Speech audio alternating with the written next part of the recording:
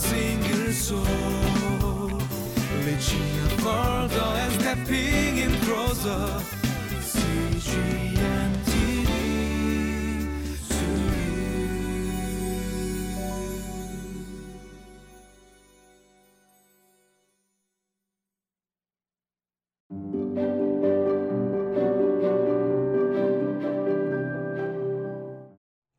Welcome to Living Life. Today is another day filled with opportunities. As you live today, you have choices to make. One option is to live for God, live according to His teachings, pursue godliness, and be drawn closer to Father God. And the other option is to live for something other than God. Live according to our emotions, pursue my own wills and dreams, and the result of that brings distance between God and us. I pray that you are choosing the option to live for God and with God. And when you do, you will experience the divine presence of God that enriches you and that fulfills your life. One of the most popular topics when it comes to books and seminars and discussions and conversations and even conferences and workshops is on this topic of leadership. People want to learn what exactly leadership is and how to lead others well. There are many different ways to define leadership and what a good leader is supposed to do and supposed to be. And it seems that the way the world defines leadership and the way Jesus defines it is a bit different. Let's read today's passage and see how Jesus explains what true leadership is.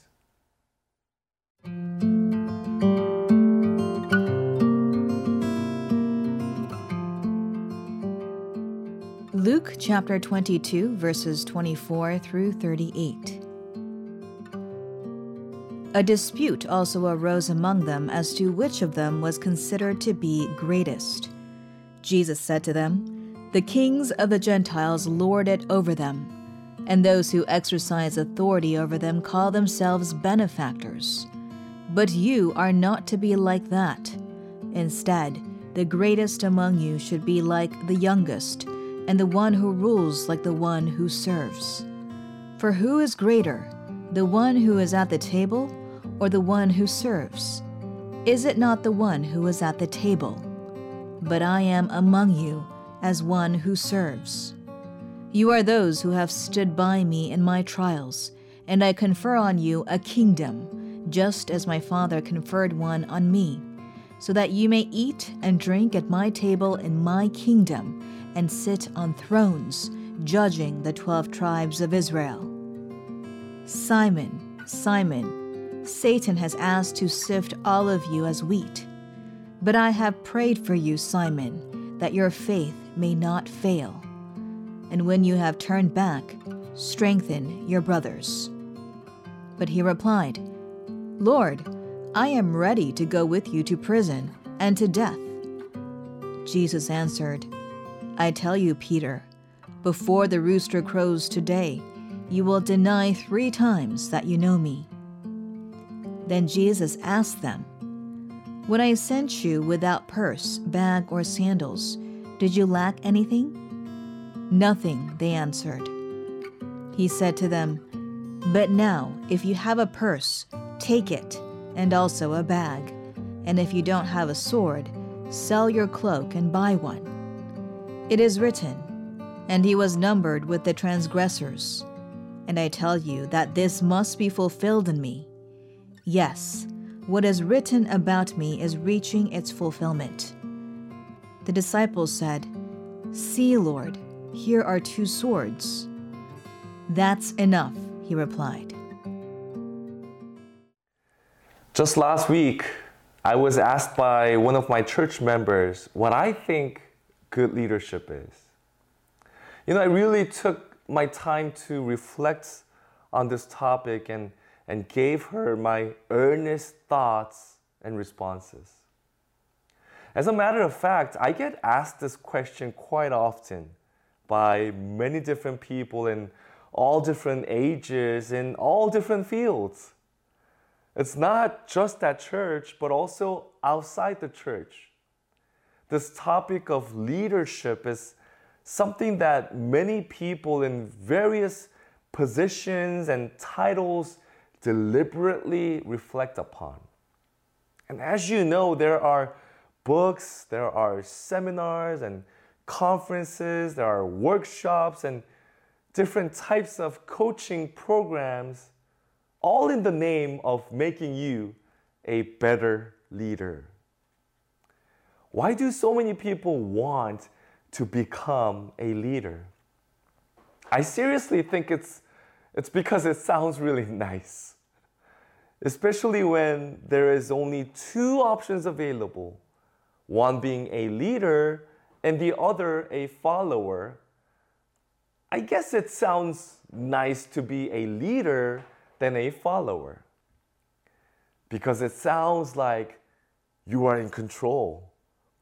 It sounds like you get to do what you want to do when you want to do it. It sounds like maybe you get to work less and give that work to others and tell others to do more. It sounds like you are given more privilege and advantages over others. And yes, it sounds really nice. People compete against one another to become a leader over others. And that's exactly what was happening at the Last Supper. There was a dispute, Bible says, among the disciples as to which of them was considered to be the greatest.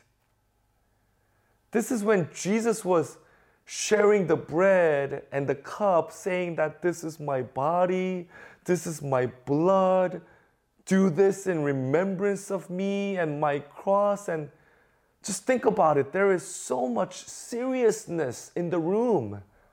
And Jesus is going to be crucified soon, and yet the disciples were arguing against one another as to who should be the leader among them. Jesus teaches them in verse 26.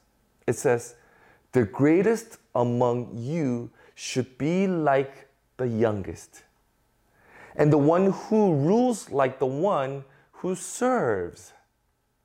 You see, Jesus' definition of a leader is radically different than that of the world's. When the world teaches us that you need to have more education, more money, better physique, and better skills, more of things and better of things, Jesus teaches us that the one who leads is simply those who serves. In order to lead others, you need to serve. So it's not that you became a leader when you have the power and authority to order people around, but you become a great leader when you begin to humble yourself and serve others. And that's exactly what Jesus Christ did. Son of God, who has the power and the authority to rule over us all, he became one of us in such humility. And he served us with amazing grace and unconditional love. And that's what makes him our leader and our Lord. And Jesus is asking us to do the same. For us to exemplify Jesus Christ, we need to lead others by serving them. We need to be like Jesus with humility and gentleness, modesty and grace. We need to serve others just as we were served by our Lord and our Messiah.